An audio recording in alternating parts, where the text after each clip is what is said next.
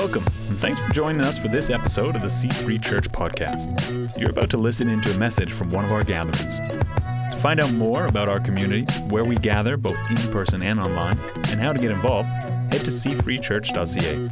Now, let's listen into a message from a recent service. Welcome to church this morning. I'm so glad that you're here. My name, you heard Tammy say I'm Kim. So my husband Dave and I, we get the privilege of actually giving oversight to several locations. We have a location in Revelstoke, which is where this all started 30 some years ago. And then we have our newest location, which is in Vernon. And we have Kelowna, which has been just a joy to be part of. We actually have a home here in Kelowna as well as we have one in Revelstoke. And Pastor Dave is speaking in Vernon this morning. And we also have online, which we are so thrilled for our faithful people who participate online. I know that a lot of times when you guys are away, people will log in online as well. And so we tend to have, just as many people that throughout the week will actually watch the message online as well as what we have in total in our location. So I was just thinking next week starts a new, apparently we can't get too far because of the online services. So next week we start a new series, which I forgot to find out what that is, but I know we start a new series next week. So I get to close off the month of September. Can you believe it's going to be October already next week? I mean, I love summer. I'm really sad when it is not officially summer anymore, which I think happened over this weekend. Because, I don't know. I just love all the things summer. I know it's pretty in fall, but summer is kind of my favorite. And so in the month of September, Pastor Dave and I we celebrated 42 years of marriage. Wow. I was just talking to a girlfriend this morning saying, I remember when his parents had been married 40 years, and they were super old. And I can't think that I'm that, and in case you're watching, Mom and Dad, you weren't really that old. So, anyway, and as well, this past year, we've both turned 61. So I was thinking, that must make us wise now. There must be a point in time where that wisdom button, it gets activated, and wisdom turns on. Maybe it's a certain age, or maybe it's about a certain amount of experience that you have in life. Or, you get to a point in your career where you get some sort of recognition that you're really successful, and that's what makes you wise. The Bible actually talks about wisdom a lot. It talks about it a lot. 222 times in the Hebrew Bible, it talks about wisdom, and 227 in the King James. It talks about, and 40% of those scriptures are actually found in 4 books of the Bible: Psalms, Proverbs, Ecclesiastes, and Job. Job. Not my favoriteest book, but and the book of Proverbs actually has 31 chapters in it. So if you're ever thinking, I don't know where to start in the Bible, if you just think it's the 9th of October, go to the 9th chapter of Proverbs. There's for almost every day of the month, because there's 31 on most months, you can find a proverb. So just go to that one and read them over and over. Somebody an older gentleman that used to be in our church in Revelstoke said, I always follow, Proverbs 1 on the first of the month. And so he said that's what he did. And he was just this wonderful, gentle, wise man. And so I've sort of always had that kind of as, in my back pocket and if you are a gentleman, I would encourage you, especially read chapters 5, 6, and 7, because it has a lot of wisdom for the men in our lives. So the Israelites regarded wisdom as one of the highest virtues along with kindness. And throughout the Psalms and the Proverbs, they urge us that we should get wisdom. So I'm wondering, how do you get wisdom? Is it an illusion? Does it kind of hide from us? Or is it disguised? Does it masquerade as something else? And some people actually consider wisdom to be divine reasoning beyond our own thinking. But wisdom is actually a heavenly commodity. It can be gotten and it can be increased. So if it can be gotten, it must be able to be absent, and maybe it has the possibility of being diminished. So just because you once had it doesn't mean that you always get to, if you don't keep building on it. It seems to be, when you read scriptures, that you get to choose wisdom over foolishness. And society would tell us that the characteristic of wisdom comes to people who are advanced in age. older you get, the wiser you get, because you've had so many life experiences. And foolishness is, bound up in the heart of a child, that it's, the nature and the character of a teen or a child. But that's not what Ecclesiastes 4:13 says. It says it's better to be a poor, wise youth than an old, foolish king that refuses advice. So obviously you can be a wise youth, and obviously you can be an old king. But I'm sure each of us have met somebody who's older and more mature, and yet they're rather foolish. And I think all of us have met somebody who's young, and they have wisdom beyond their years. In fact, when I first met Pastor Dave, he was 18 years old, and one of the things that I heard about him, people would say about him, was that he was wise beyond his years. 18 years. So wisdom doesn't only come from experience. It actually comes from reflecting on experience, and not just your own experiences, but the benefit of other people's experiences and reflecting on those. A man who's been divorced and remarried 4 times is not the person that you go and get marriage counsel from. You get marriage counsel from the man who's been married for 40 years to the same person, because that person has had to learn how to live through conflict, how to resolve conflict, how to live in peace. And it's not just in marriage, but it's in all relationships, because you're going to come into some sort of conflict through relationships, right? In the church even, in the workplace, you have to learn how to be planted in relationships and remain in relationships. Proverbs 9:10 says, "The fear of the Lord is the foundation of wisdom. Knowledge of the Holy One results in good judgment." Proverbs 4:7 says, "Getting wisdom is the wisest thing you can do, and whatever you do, develop good judgment." Do you know, wisdom and knowledge are not the same thing. Knowledge constructs the Titanic, but wisdom avoids the icebergs. I can attest to the fact that just because you have a boat license doesn't mean that you know how to steer the boat. I have a boat license, but I would... my steering needs a little bit of improvement, but that story's for another sermon illustration another time. So we haven't really discovered how much the cost is going to be on the repairs of that particular thing yet. So when I know, I'll tell you the story behind that. Knowledge will build a house, but wisdom will build a home. You might have a house, you might even have a child, but that doesn't mean that you know how to put it all together and build a home. The house and the baby, yeah, that. And in fact, the divorce rate in this country would probably be an attest to that, wouldn't it? Knowledge understands God, because there's a whole bunch of knowledge, right around us. But wisdom actually walks with God. Knowledge is horizontal, wisdom is vertical. Billy Graham actually has a quote that says, "Wisdom comes from above." But culture, it has us leaning on our own understanding, even sometimes boldly correcting God. Arrogantly saying, I know the Bible says that, but I don't think it really means that. We think we know better. We think we know better than what even the Bible has written. That attitude and that belief system is not going to go very well for you. Proverbs 26:12 says, "There is more hope for a fool than a man who thinks he's wise in his own eyes." Proverbs 12:15 says, "The way of a fool is right in his own eyes, but a wise man listens to counsel." Do you know, Proverbs talks about 4 different kinds of people. The first kind of person that Proverbs talks about is the simple.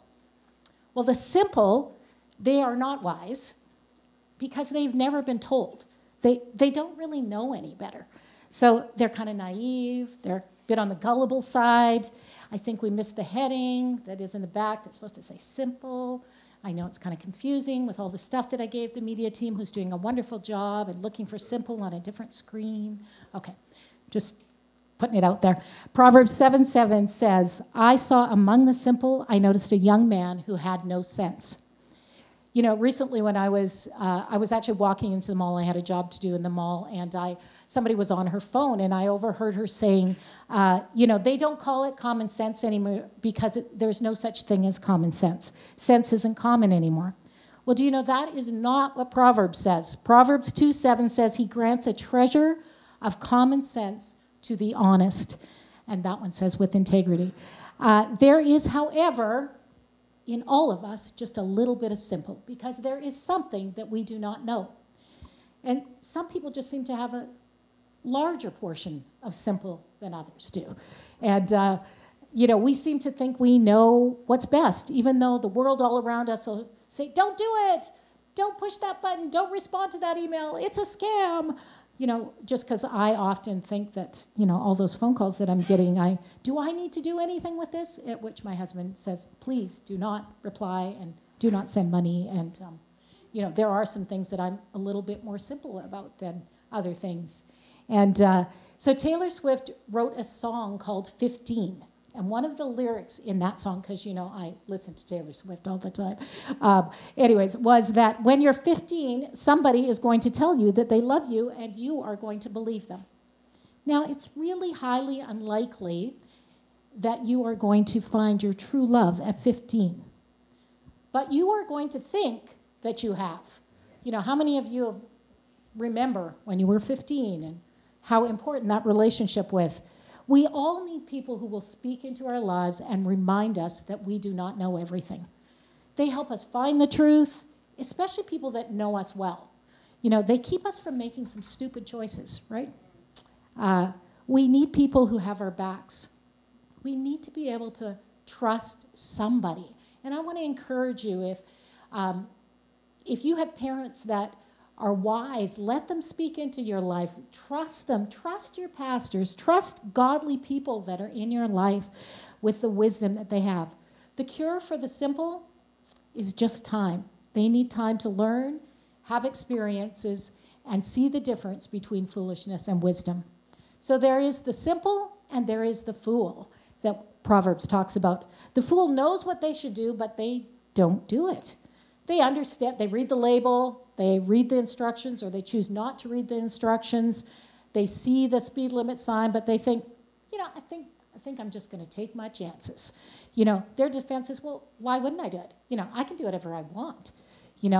Well, the Bible has a lot to say about wisdom, and it actually talks more about wisdom versus foolishness than it ever does about what's right and what's wrong. And in Proverbs 10:23, it says, a fool finds pleasure in wicked schemes. Do you know, Hebrews says that sin is good for a season.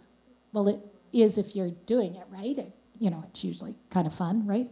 But it will then bite you and demand that you pay the consequences of your choice, right? As a parent, I have 4 grown children, 10, 12 grandchildren. I want to encourage you, if you have children and you have an influence on those children, do not let them hang out with fools. Raising kids and being a parent will push every fear button that you have, especially when they get their driver's license and some of those things. But if they hang out with fools, be afraid. Be very afraid. Because Proverbs 13:2 says, if you walk with the wise, you will become wise. For a companion of fools will suffer harm. Show me your friends, and I will show you your future. I was recently at a funeral of an aunt that was 4 years older than me. And she was a very fun aunt, and she was a very naughty aunt.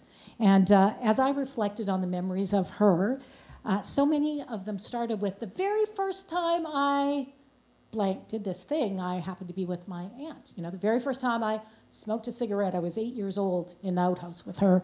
The very first time I had my very first drink. The very first time I went to a high school dance when I was in grade 5.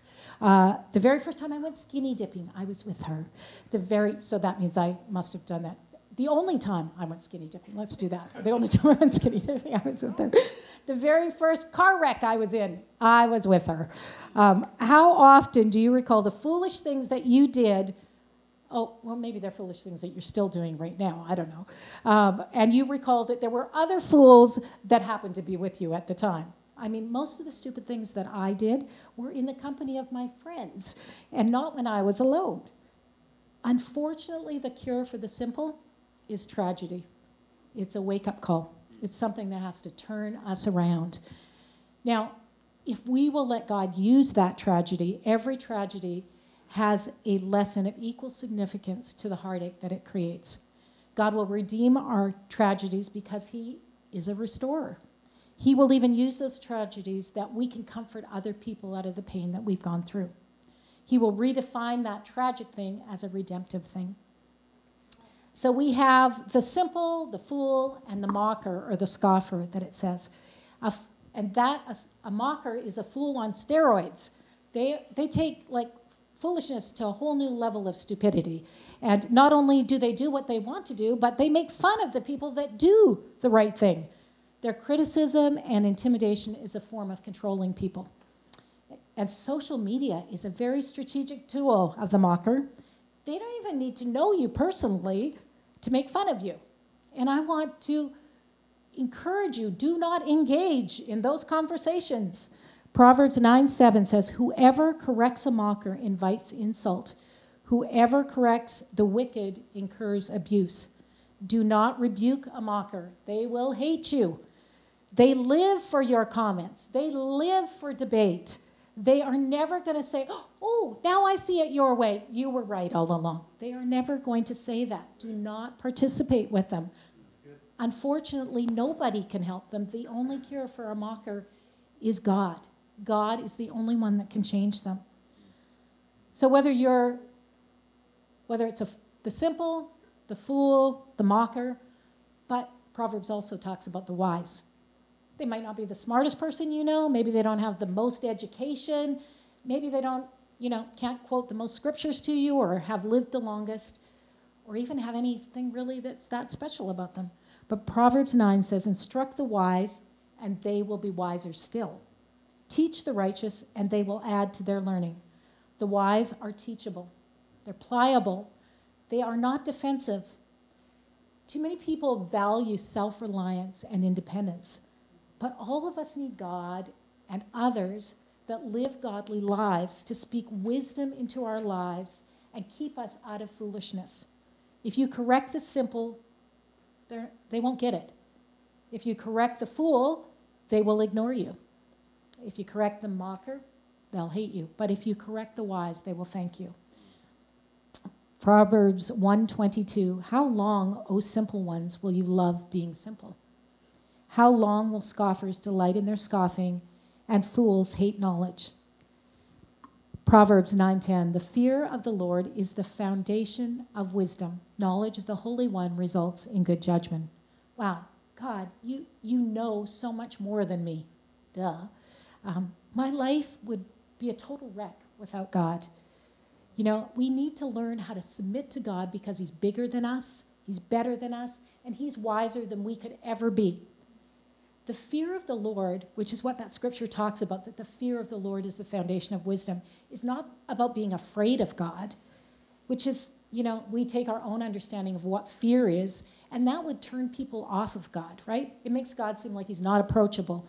It gives an incorrect view of who God is. And if we see God as harsh, our understanding of our relationship with God is going to be that God is harsh, and he's a God that holds a club, and he's going to beat it over our head if we do something wrong. But true fear of God actually allows us to see our place in the order of creation. And it reminds us of our smallness, but of God's bigness.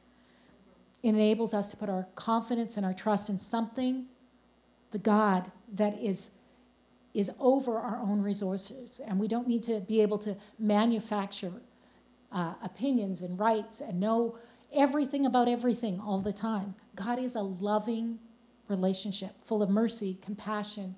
He is slow to anger. He isn't the God that's going to whack you just when you step out of line a little bit. No one treats me like my God. No one loves me like God. Even after being married for 42 years, no one, even Dave, cannot love me like God loves me. He is so kind and so good to me.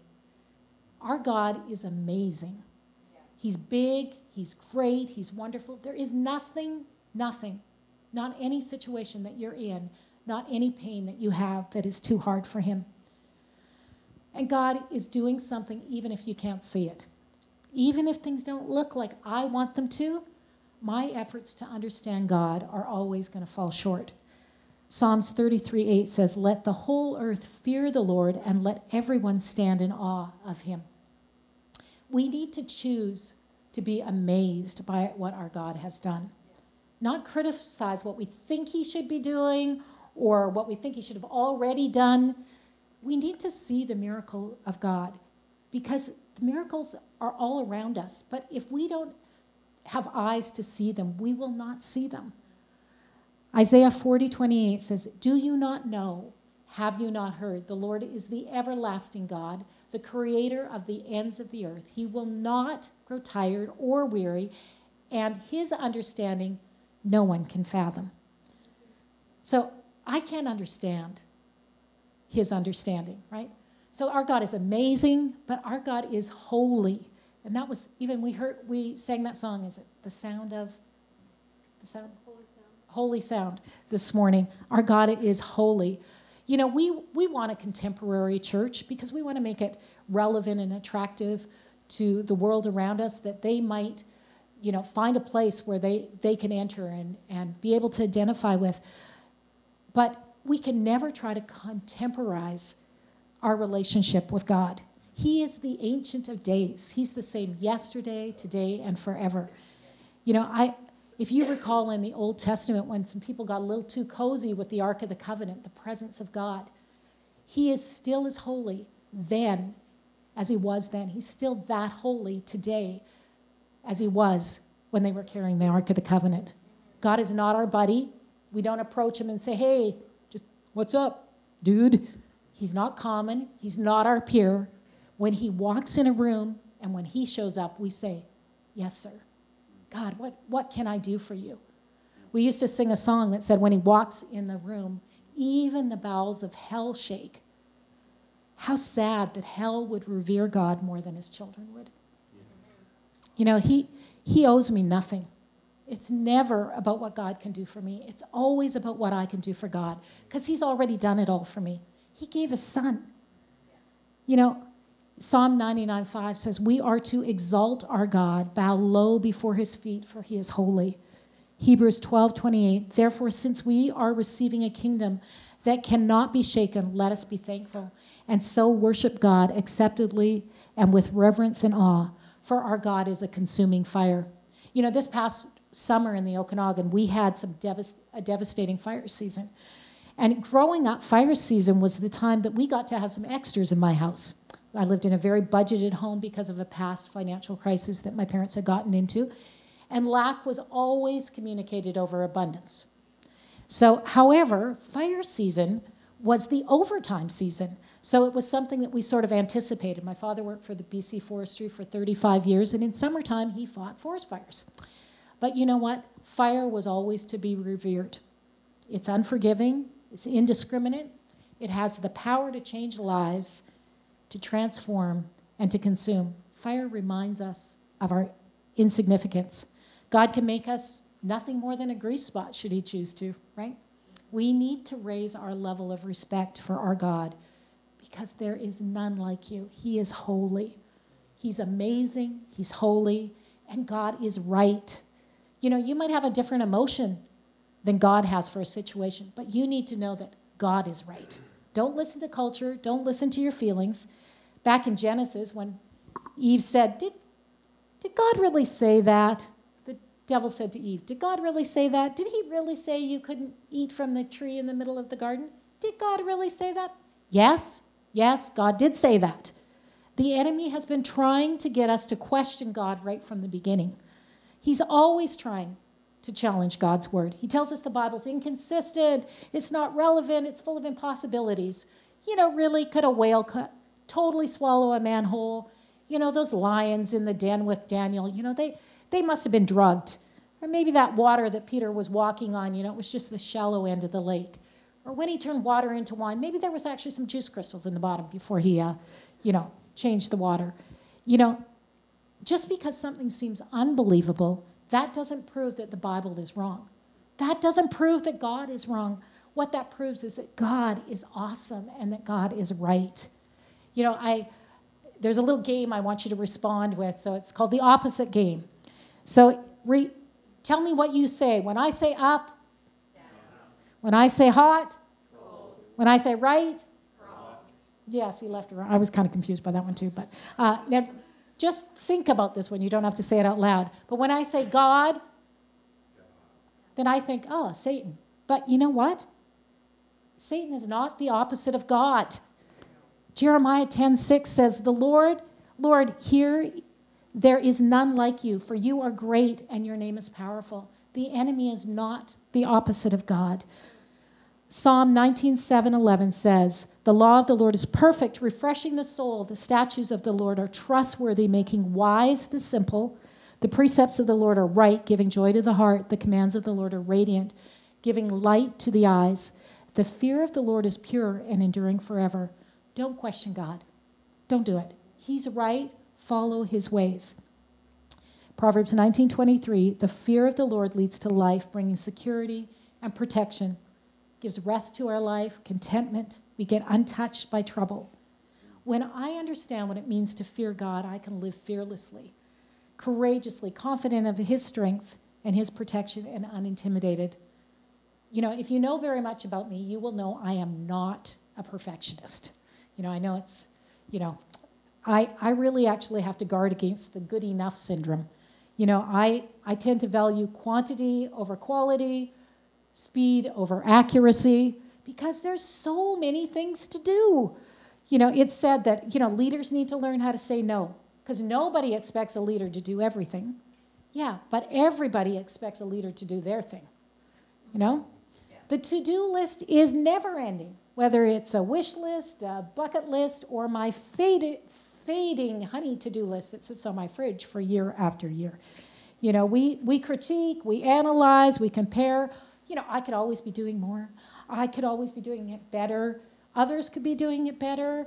And I seem to notice what's not being done by myself, by others. I notice what's not happening. I notice who's not there rather than who is there. When I don't have a fear of God, I lean on my own understanding, and I step away from wisdom and into foolishness.